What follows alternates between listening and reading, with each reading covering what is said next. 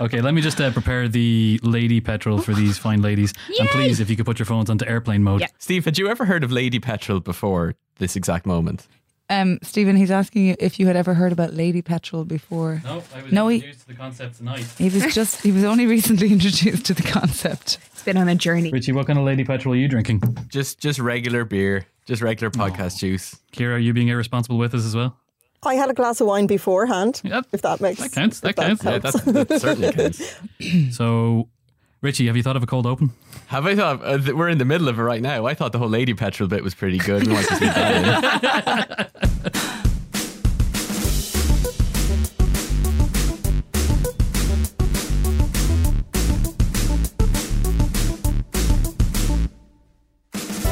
Yeah, that'll do. Okay, Teresa, whacked up on Lady Petrol. Can you please introduce yourself? Hello, my name is Teresa Newman. I was a journalist briefly, but now I work as a parliamentary assistant and political advisor in Leinster House, which is just a massive political nerd for reference, if you ever wanted to. And you're wearing a badge that says... I'm wearing a badge that says TAW, so I support a yes vote in the forthcoming referendum on the 8th Amendment. And I have been, I'd say, looking forward to this day on Friday. Might be a desperate way to say it, but I have been hoping for an opportunity to vote on this issue for many years now. So that's what I'm here for. And Ellen? My name's Ellen Coyne. I'm a senior reporter with the Ireland edition of The Times, and I focus on politics and women's rights issues in particular. The paper does have a position in favour of repeal, but that does not mean that our coverage so far has been biased in any way or unfair to either side. So yeah, that's it. I'm wearing no badges of any political affiliation of any sort whatsoever. Are you wearing any non-political badges? I'm actually wearing no badges whatsoever. I'm not taking any risks in this. She's wearing entirely neutral flowers on her dress choice. But are today. they neutral though? Are they? Let's get into this. feminine. Let's really get into Flower this. of the womb? I don't know. What's to say? I would get the impression that you're very pro-woman from that blouse. Just saying. Well, it's also got manly stripes, which are... It does have Yeah. manly stripes. I can't see this dress, but it sounds like a hell of a dress. Kira, what manly stripes are you wearing? I'm wearing my repeal jumper and I'm recording in my hot press. And for a broader background. Just for a visual there for anybody. Is it a nice hot press at least? Or is it kind of a Harry Potter situation? It's a lovely hot press. Okay, good. I'm covered in duvets. I'm very cozy. Oh, So yeah, I'm Ciara O'Connor Walsh, producer of the 8th podcast on the Head Stuff Podcast Network. okay, fantastic. That is. Do I need to say anything No, else that's about enough. how pro-repeal I am? I'm also a former fetus. So I know a lot about this issue. And needless to say, myself and Richie are of the What Am Politics podcast, who have for a very long time been asking for people to vote yes in this referendum that's coming up.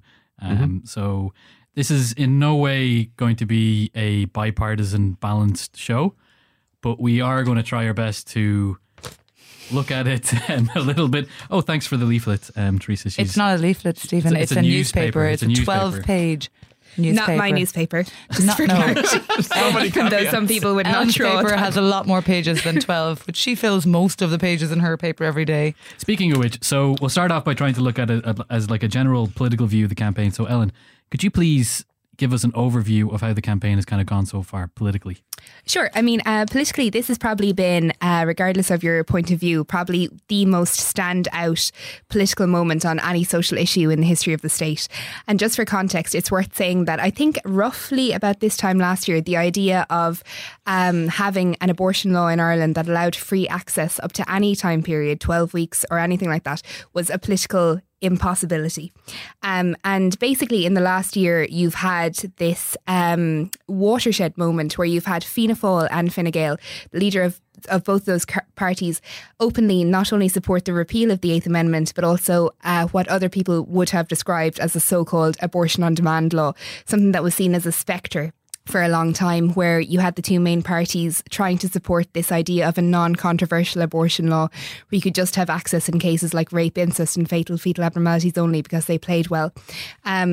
to give the credit to Enda Kenny, because of the Citizens' Assembly, the country has come forward leaps and bounds in its view of a pro-choice law. Thanks to the Citizens' Assembly, the Oireachtas Committee on the Eighth Amendment, which I think took all the heat out of the issue for the first time ever, considered it an evidence-based approach.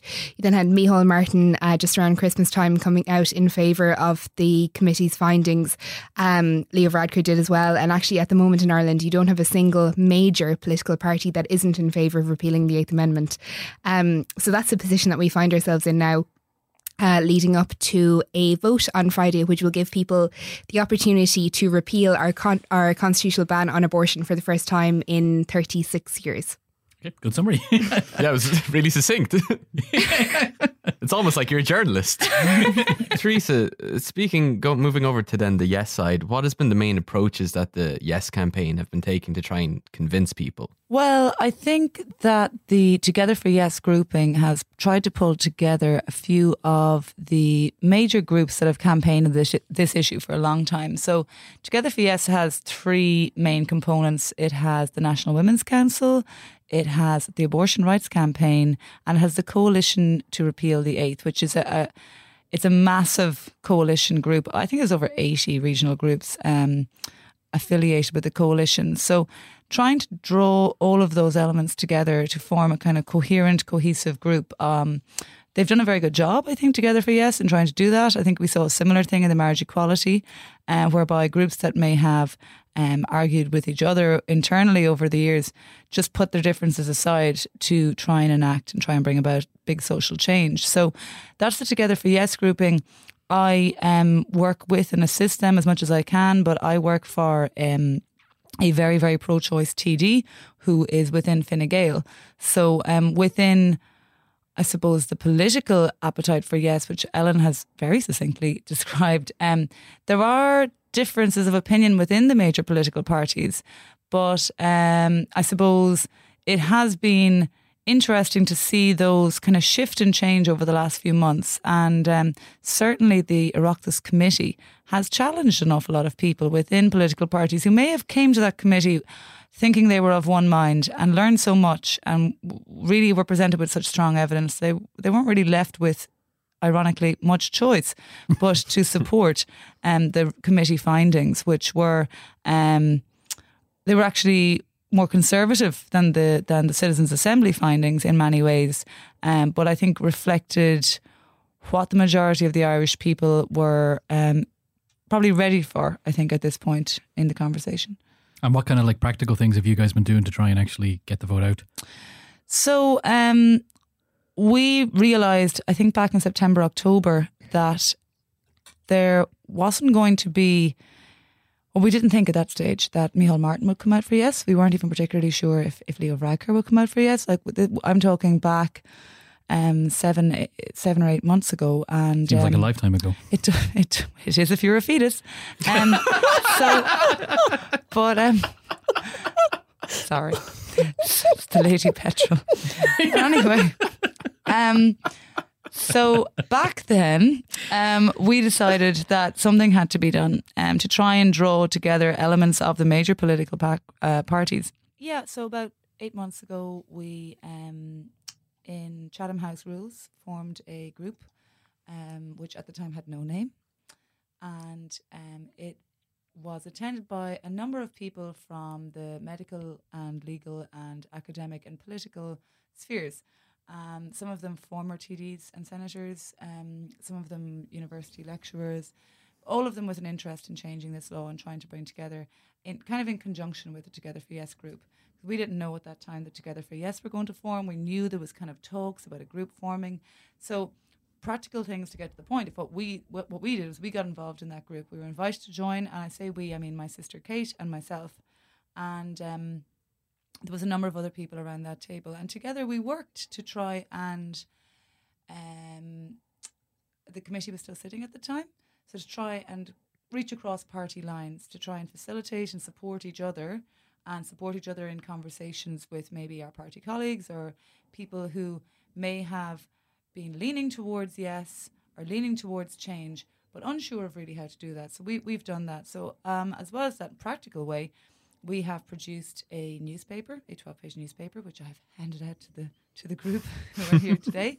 We printed 120,000 copies of that, and last Friday we printed another 30,000 because we managed to distribute all of the 120,000 in the last 3 weeks. I believe all of which went to the distribution centre of your front sitting room. Well, I've got an open plan downstairs. It's not so open my entire anymore. house, basically, yes.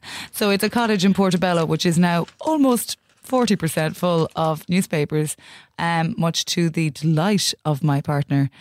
So he is very, very tidy. So he's pretty stressed out by the amount of newspapers, but it'll be fine because people are turning up in their droves to collect them. So we've produced a paper, we've been canvassing, we've been doing a lot of things, and we've travelled all around the country, from Ballybuffet in Donegal, where, I don't know, you're not from Ballybuffet, you're from further north even, are you? South. South.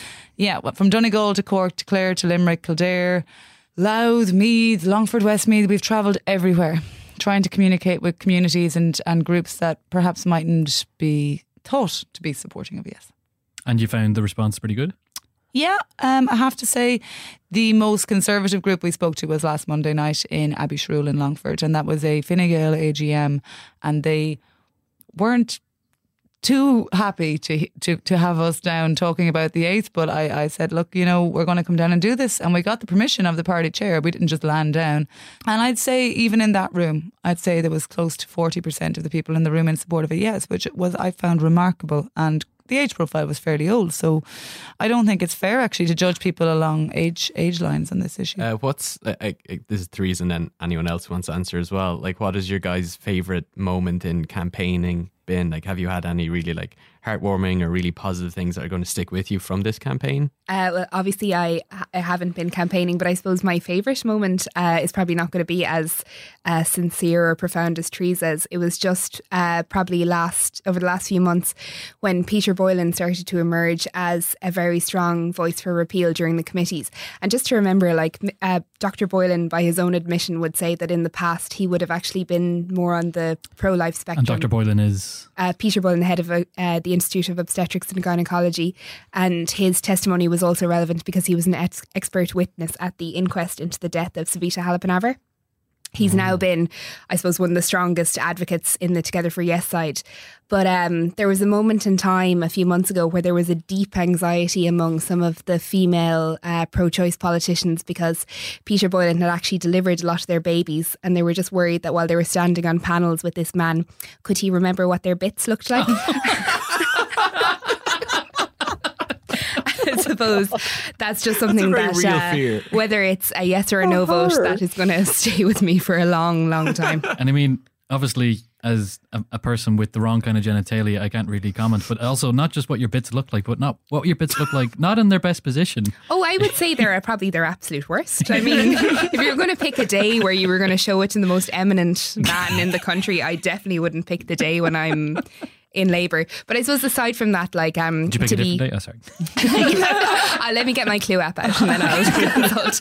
But to be completely sincere, I mean, whether you are a yes or a no voter, the covering the Citizens' Assembly, I thought, was one of those times where you're writing a paragraph in a news story and you actually can't believe what you've just written. And the same thing happened the day that Micheál Martin stood up in the Dáil and gave that speech, which was basically, if you take the politics out of it, a clinical takedown of the Eighth Amendment.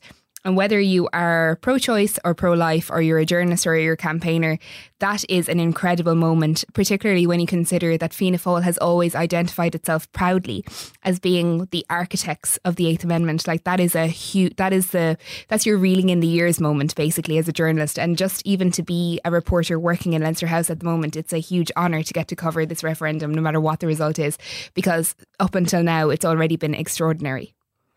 So, Ciara, the very first episode of your podcast series, the 8th, you made the decision to actually go out and seek people with the opposite opinion of yours. You actually wanted to go out and find the people who are campaigning for a no vote. And I actually just listened to it again this morning just to get a refresh.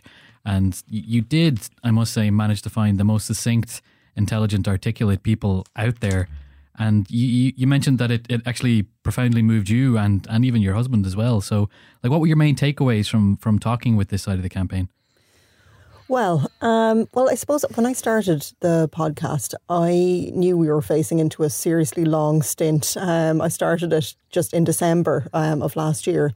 I knew we were facing into a long stint of a battleground. And, you know, I would have had, I've been pro-choice all my life, as far as back as I can remember. And I had an abortion myself. And I've been campaigning, and I worked with the Irish Family Planning Association, and I've worked with Choice Ireland, and just over years and years, because I'm an old lady now. So I've been working on this for a long time, and I knew how fraught it was going to get. And I thought, God, you know, I really can't face into a battleground like this over months and months and months.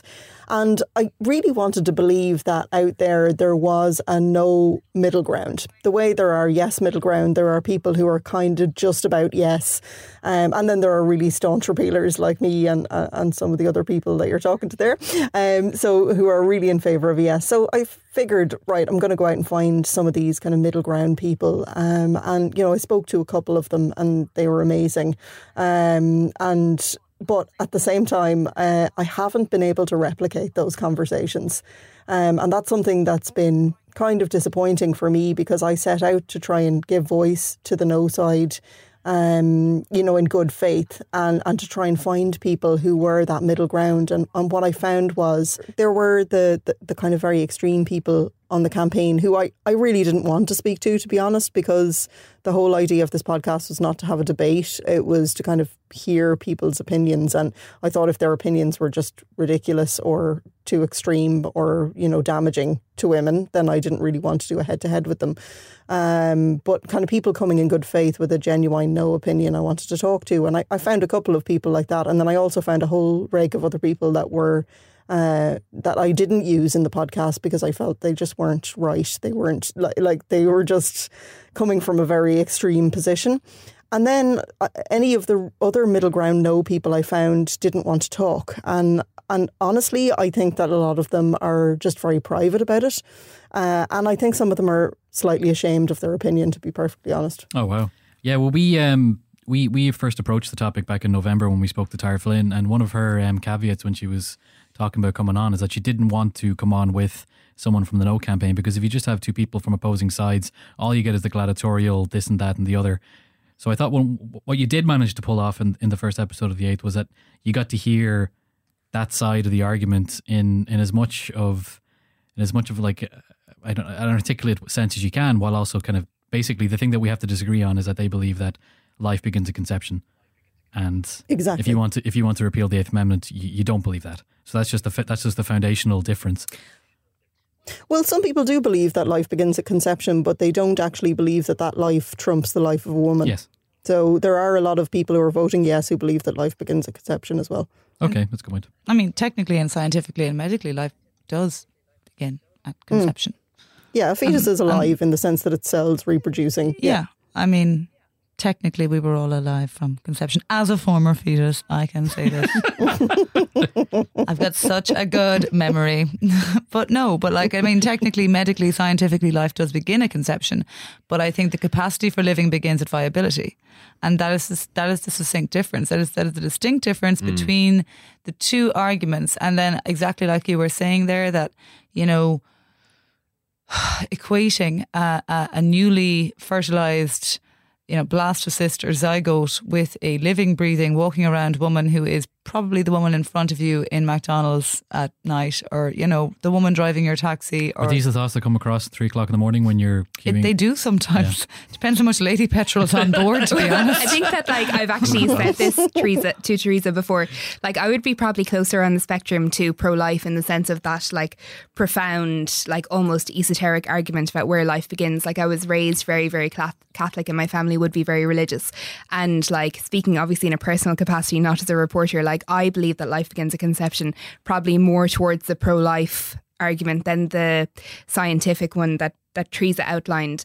And I suppose the point that you were making there about people being ashamed of their vote, I think the one thing that has emerged so far in this debate for me is, again, personally speaking, I don't think that you can, if somebody has that profound belief that that is a human life and they think that abortion is a profound moral sin, that's a very difficult argument, and it's not one that's exclusive to Ireland. But this referendum is not about that. It's about whether or not the Eighth Amendment belongs in the Constitution. And I think that you've seen the lack of a defence for the Eighth Amendment in the No campaign, because they want to make the debate about whether or not abortion is right or wrong. And I think it would be grotesque for any country to hold a vote on whether or not people believe that abortion is right or wrong. And that's not really what we're doing here. I think that it's more an argument about whether or not this legislation has worked. And purely from a journalistic point of view, one of the main things that you're supposed to do is highlight legislation that doesn't work. And I think that that's what a lot of the media who've been accused of being aggressively pro-choice or aggressively pro-repeal have been doing for way longer than I've ever been a reporter. So you actually lead us on to a good question now, is that the referendum that we're going to have is only about deleting and replacing the Eighth Amendment with something else that basically allowed the Dáil to create its own legislation about the regulation of abortion in Ireland. But we have been given the heads of legislation as to what the government thinks should be brought in, which includes the essentially no restriction up until 12 weeks with 72 hours wait time through your GP, and then other what's the word? Exceptional cases. Exceptional cases up until I think 6 months, and then other things after that as well. Basically, this is only proposed legislation. So essentially, we're not guaranteed. We're not guaranteed to get this 12-week legislation coming in. Do you think that the Dáil is actually going to be able to pass that legislation after the referendum, or do you think other political things could happen in the meantime? There is a question over whether or not the Dáil will be able to pass it, and this is something that Leo Varadkar has said himself, Simon Harris has said himself. It's a minority Dáil, and they don't have the support of they don't have a majority for any vote, never mind that one that would be as controversial as this. But I think the thing that's worth pointing out is that people like Teresa and myself, who spent hours and hours of our 20s that we will never ever get back watching the Dáil debates over the past few months, would have seen that there were a lot of TDs who would have identified themselves as this middle ground, this elusive middle ground, who agree with abortion in case of rape, incest and fatal fetal abnormality, but felt that the 12-week law was a bit too far for them. But not a single one of those politicians has been able to propose an alternative law to the 12-week one.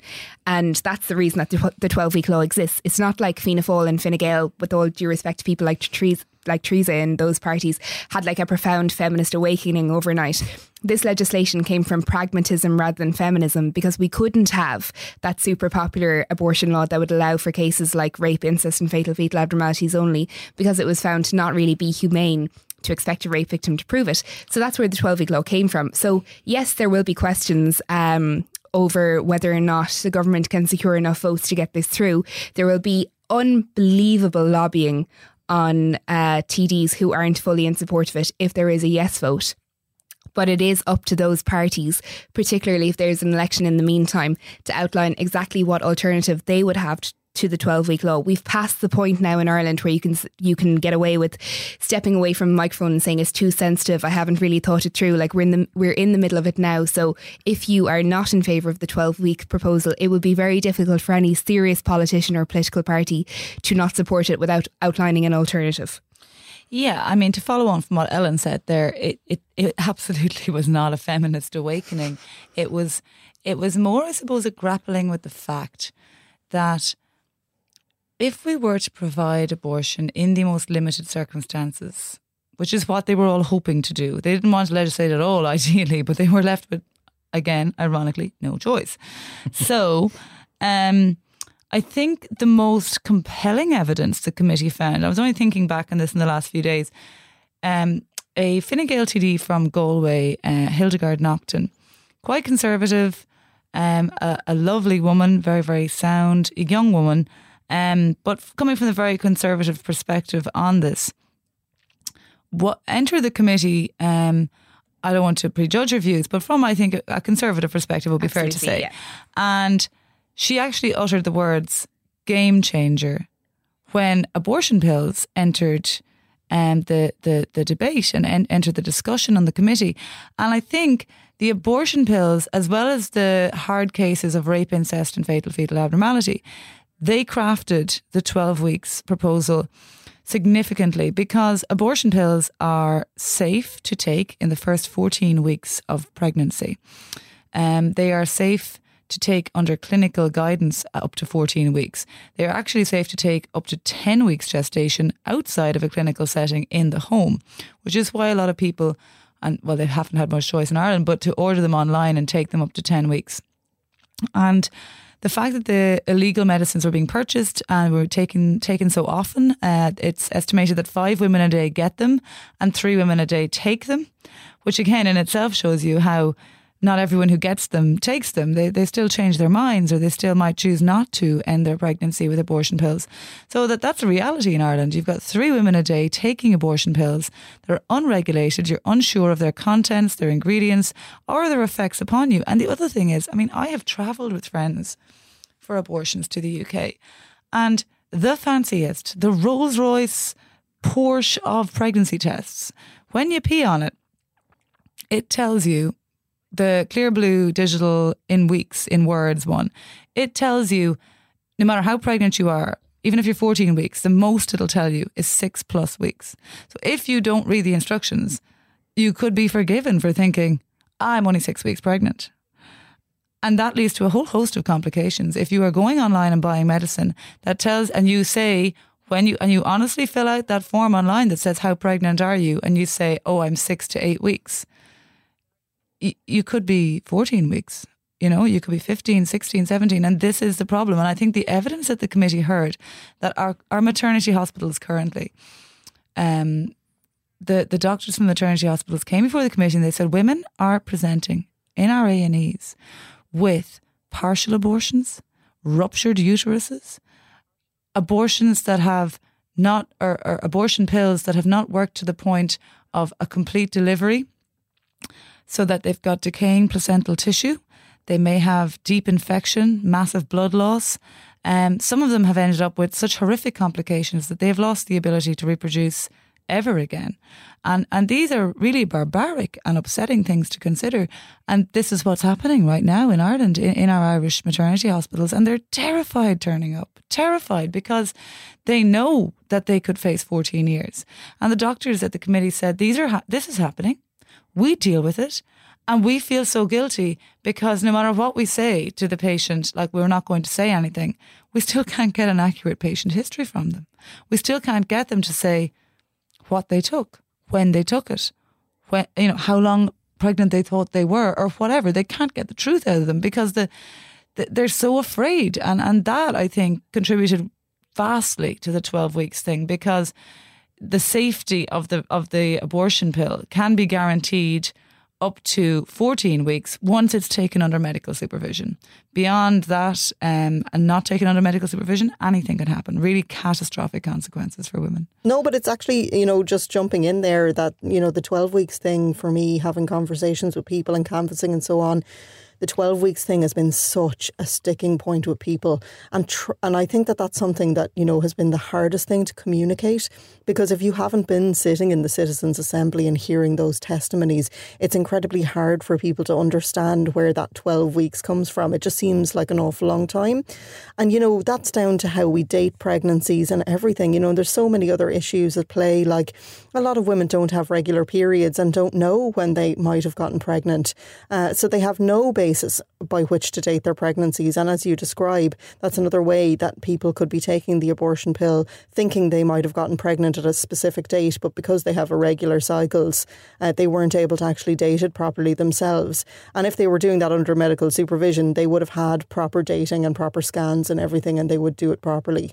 So, yeah, that's just to say that the 12-week thing is utterly justifiable and necessary. But it's been a very hard task to communicate that to the wider public. So shifting topics a little bit, recently Facebook announced that they wouldn't be accepting adverts relating to the referendum that came from outside of Ireland. And then almost immediately afterwards, Google stepped in and said that they would be putting a complete moratorium on adverts relating to the referendum in its entirety. Do you think that this kind of intervention by tech companies is going to have a significant effect on the overall results? Oh, it's very hard to say now. Obviously, this is something that we can look back on in a few weeks or months' time and really examine and say, was that a game changer? Yeah, I do think on balance it has been significant. It has been significant to the point that it caused the spokesman for Save the Eighth John McGurk to lose his tiny mind over it. And he, and any day that he is really annoyed is, I think, a good day. In fairness to him, it takes a lot. It takes a lot to make him visibly annoyed. He usually seems to hold his cool to a certain extent. Well, I can't get past the time he went on the Tonight Show with my sister and tried, he went very hard at her that night. I remember texting you. It did go badly for him, I think, in the end. I didn't watch that show because I have other things to do at 11 o'clock on a weekday night, but my dad told me, he's like, oh, I seen your buddy Kate O'Connell there ripping the skin off this anti-repeal guy.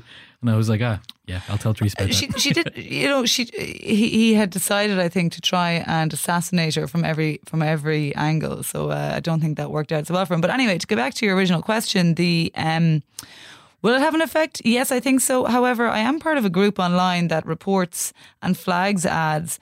And I have to say there's only been an increase that I have noticed of people flagging and reporting ads. As in, somebody earlier posted to the group, this is the third one I've seen in 15 minutes. That's Google and YouTube, which are supposed to have banned all of them. Absolutely. So I don't know if the ban has been as effective as had been hoped, or if they're getting around it. How are they doing it? And why hasn't it stopped? And we're 4 days out from a vote. But anyway, Ellen's probably better at answering that. I wouldn't say better. I mean, yeah, we did. The Ireland edition of the Times has been monitoring these adverts since February because we could clearly see that this was going to happen. And there was two kinds of ads. And it's just worth mentioning that the ads that we caught were just the ones that were brought to our attention, and they were very much probably just the tip of the iceberg. So you had the ads from like the SIPO registered groups like Save the Eighth and Love Both, Family and Life that SIPO were coming. Being the I mean, they're all the same, but it's the Standards in Public Office, which is the official. Oh, sorry, yes. So these are all like the officially registered, I suppose, above board campaigning groups. That's one section of ads. The other section are so-called dark ads, where it's coming up from groups that are not registered with SIPO, so nobody knows where the funding is coming from, which group is paying for them. These were the ones that were making the really questionable to extremely inaccurate to downright insensitive to inflammatory to disrespectful claims, images, pictures that couldn't be linked back to any group. Some of them were actually linked to foreign funding. And these were the ads that really freaked out Facebook and Google. Remember, this is just in the wake of the Cambridge Analytica scandal. And all of these multinationals are hypersensitive about what they call electoral integrity, which basically means hijacking an app to get an election result that you want. So it is hard to say, because this is so new to Ireland, what effect these ads have on people, because they're way too recent for us to have any way of actually measuring the influence that social media ads have on voters compared to traditional media like radio or even billboards, posters, or just door-to-door canvassing. But I think the thing that stands out from this is that no multinational wants to be doing this retrospectively anymore. The reason that this happened so quickly, some people would say it was way too late, but it just happened when it was kind of brought to Facebook's attention, basically when it started getting so much bad press for it. They shut them down straight away because they don't want to be in a position next month where somebody is standing up in the Dáil and saying that the reason we got the referendum result that we did is because people were misinformed or misled using Facebook again. It's an interesting experience as a reporter to constantly be putting things to political parties or governments, to put things to organisations that are so shallow and media obsessed that this idea of like bad press is so powerful when you're dealing with Facebook and Google. And I think that is why this was shut down so quickly. But like Teresa said, nobody can regulate the internet. Writing these stories sometimes was like whack-a-mole. You'd bring something to Facebook's attention, they would shut it down. The next day, the same person with the same email would have a new page with loads of money backing a similar advert. There's ads out there that we don't know about and won't ever know about, making claims that could be completely inaccurate, and some of those will be winning votes, but it's just impossible to measure. And Ireland is so behind on data regulation that this is a totally pointless conversation to be having a few days before a vote. This is for the next referendum, the next election, the next European election. I think that this will... We've worked really hard on these questions. Jeez. I just think that like this is going to be, unfortunately for people like Teresa who are so invested in this campaign, the Eighth Amendment referendum might actually just end up being a learning episode in terms of how we regulate social media rather than an example of us getting it right. You have obviously clearly touched Teresa's nerves because she has reached for the lady petrol and poured it. That's one bottle down. One bottle down. I apologise. We're here for what, half an hour? Kira, I'm going to throw a very easy question at you now. I hope you're ready for it. So what's going to happen? What's going to happen if the no side win? Well, God, I mean, apart from the fact that I think the group Manana Heron Tashtal, I don't know if anybody there is a member of it, are going to set the entire city of Dublin on fire. Apart from that, look, I think the main thing that's going to happen if the no side win and if the 8th is not repealed is there's going to be an awful lot of hurt out there because, you know, whatever politically, but like there are women who have bared their souls and talked about their experiences online and talked about their experiences in the media and shared details of their lives that they really didn't want to or have to, but they did it to be able to put a face on, you know, the abortion regime in Ireland as it stands, which is exporting people to the UK and illegal abortions by importing pills. And I think people had to tell those stories because, you know, I think the idea of silence, it's a very powerful political tool, silence. You know, when women are too ashamed to talk about their abortions, it's very easy to sweep it under the carpet. And now that all these women have come out and told their stories, I'm really not sure what's going to happen to all that stuff, you know, and all that hurt and all that, you know, that's just been exposed and then is just left there with no kind of conclusion. Does that make sense? It's just, yeah, of course, that's my main worry. Is for the women who've been affected by the 8th, how they're going to feel in this country after a no vote is just unthinkable at this stage for me anyway. Yeah, it's a small island. We all got to share it together. I often think about that myself. Like when this is all done, like what's going to be the lasting impact on people? Yeah, I mean, I'd echo what Kira says there, but also to play devil's avocado here, that I think it's going to be quite tight. I think it's going to be exceptionally tight. Maybe not divorce referendum tight, but my cynical negative brain is saying 52, 53% yes, and hoping very much for that. But I think once that happens, there's still 1 in every 2 people that you get in a bus with probably, you know, had voted a different way from you. And it's going to split the country in half. And in a kind of, you know, philosophical way, the way I see Ireland grappling with this issue is almost like how I would imagine somebody, a body in labour. Like Ireland is convulsing and it is trying to expel this amendment from the womb of Ireland, and it is torturous and it is long and it is bloody and it is painful and it is not showing itself in its best day. And, you know, you can see that with the different campaigning groups. And I'm not saying there's angels on either side, to be honest with you, you know, but... Apart from those in the room. Sure, look, I'm the only campaigner in the room and I'm angelic. But, you know, I do think that beyond, if we do get a yes, beyond that, there will be heightened emotion on the other side as well. There'll be heightened emotion on both sides. And, you know, I do feel like even some of the people who are like you said earlier, Kira, like about soft no's, a little bit of relief for them. They kind of be like, oh, okay, well, now I'm going to have to learn to live with this new reality. But then to touch on what Ellen said earlier, it's going to step up a gear to the point of lobbying you when you are on the jacks, like as a politician. They're going to be coming for you. They're going to be coming for you via your dentist, via whatever person they can get to you in your life. You know, they will, and they can, and that's what it's going to be like. And we're looking towards if it passes, I'd say at least 9 to 12 months of of torturous labour of delivering the legislation, let alone the bloody referendum. Yeah, and that's if it's a yes. And I know it's an unsavoury thing to say, but the problem is, I mean, personally, I think if it's a no vote, having seen what happened with the strike for repeal on International Women's Day, there will be a huge amounts of protests. Like, this is the first time that the pro-choice campaign in Ireland has been as mobilised and organised as it is. And the problem with that is a referendum is a democratic process.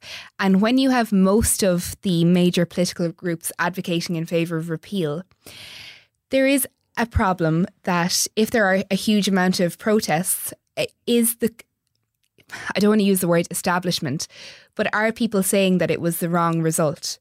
And are we saying that, like, you know, this is, I know it's an unsavoury thing to say, but it's a valid argument that the other side can put across. If there is a no vote, there are not going to be people that will take it. Like the abortion rights campaign, people like Alva Smith who've been doing this for 3 decades, they're not going to be like, oh, well, that's grand, so we'll just move on. Like, there's 3 women a day, there's 9 women travelling, there's going to be another UN case, there's going to be another issue with a woman who ruptures using the pills, and this issue will not go away. And the other side can validly say, if there is protest and continued agitation, you're just not happy because you didn't get the right result. And are we going to keep doing this until you get the right result? And you can make an argument as strong as you want for repeal, and a lot of people will, and a lot of people have. But at the end of the day, we work on a system, unfortunately, in Ireland where human rights are the subject of a popular vote, which is something that they were never supposed to be. That's the whole point of the UN, but that's the situation that we're in. And if it is a yes vote, I think we need to accept that this has been a very difficult month for people who are pro-life, who don't like to believe that there is abortion in Ireland, who like to choose to believe that because of the 8th Amendment, there's a seal over the country that reflects their profound beliefs. And some of them have even had to come to terms over the last few weeks that women are having abortions through pills that they get from, like, their local postman and stuff.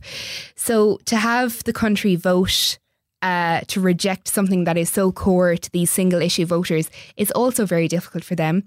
But if it's a yes, they will be seen as this marginalised minority again, and people that we won't expect to hear from again, and arguments from them for a second referendum won't be entertained. Well, I would argue that it's slightly more, it would be slightly harder for the yes side to stomach a no than the other way round, because it actually affects the women that are out there campaigning. It affects our bodies. It affects us on the most deeply personal level.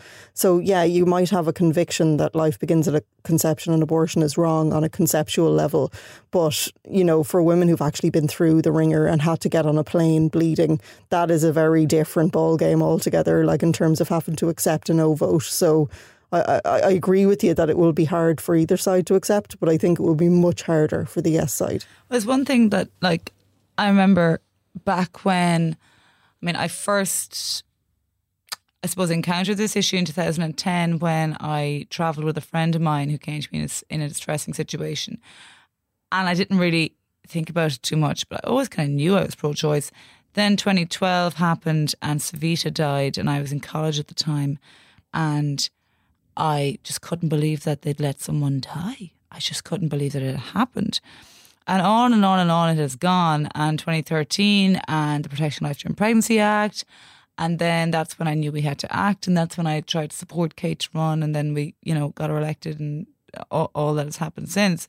But I suppose fundamentally, if people do vote no, then, and I remember thinking this back in 2010, every day there's 10 more people voting yes. I know you shouldn't assume that the 9 or 10 women who are travelling today and will travel in the morning would vote yes. You would hope that they would vote yes, but you actually can't assume that they would, because some of them will have travelled and have had abortions, but will say, no, my situation was different. Yeah. I was different. I don't want, or from a protectorate point of view, say, I wouldn't want anyone else to go through that, in Ireland, I know it's a very messed up way of looking at it. But you're right. Yeah, 10 women a day, you would assume, who are travelling will be voting yes. And I think back to when I travelled with my friend in 2010, every day since then there's been 10 women who were added, I would imagine, in my head to the yes campaign. But who's to say? Who's to say that each of the women who's travelled is going to vote yes this Friday? Well, we're going to find out, because as you said, it is the referendum on Friday. People are going to have to get out there and actually vote. And to a certain extent, we're releasing this special episode because we really want to call everyone that listens to this podcast who is registered to vote in Ireland and will be around to vote. And please, look at what's out there, look at the information that's there, and understand that this is so important that we have to get out there and actually vote to change the Constitution, to remove the 8th Amendment and allow the government to bring in legislation that actually makes sense and will make women's lives better. And that's a simple fact. And you've all talked about the particular circumstances that people have gone through, and we were lucky enough to receive some testimonials. And Richie, you've actually cut together something that we're going to close out on the episode, just so people know, like, an actual personal story. Yeah, the Artist Campaign to Repeal the 8 did a video testimony called Witness a while back. It was a series of testimonies read out by famous actresses from Ireland. And there was one in particular that we really liked, so we put a little piece together, and we're going to close out the episode with that, just because it's a very hard-hitting, harrowing story, but it's also something that's very important and very apt to this discussion we've been having. And Ciara, you touched on it earlier about those brave people who shared those stories, who didn't have to, but they did, for the betterment of this whole campaign from our perspective. So we'd like to close out with Lorraine's story. And just before we do, we're going to say thanks to Teresa, Ellen and Ciara. Thank you so much for taking the time. Thank you so much, guys. This is wonderful. Teresa's whacking the newspaper out Lorraine's story. Lorraine's story is in the newspaper. It's in the newspaper, okay. So if you don't want to actually go to the trouble of using your eyeballs to read the story, we will now play the audio version, well edited and audified by Richie. And thanks for listening. Thanks, guys.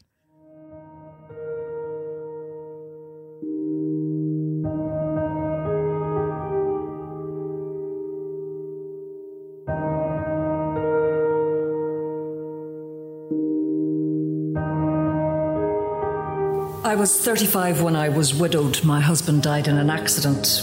I had 4 children from 14 to 4 years of age. It was a terrible time, and I never thought I'd get through it. The older kids took it very hard. My family were a great support, taking it in turns to stay over for the first few months, endlessly helping with the kids.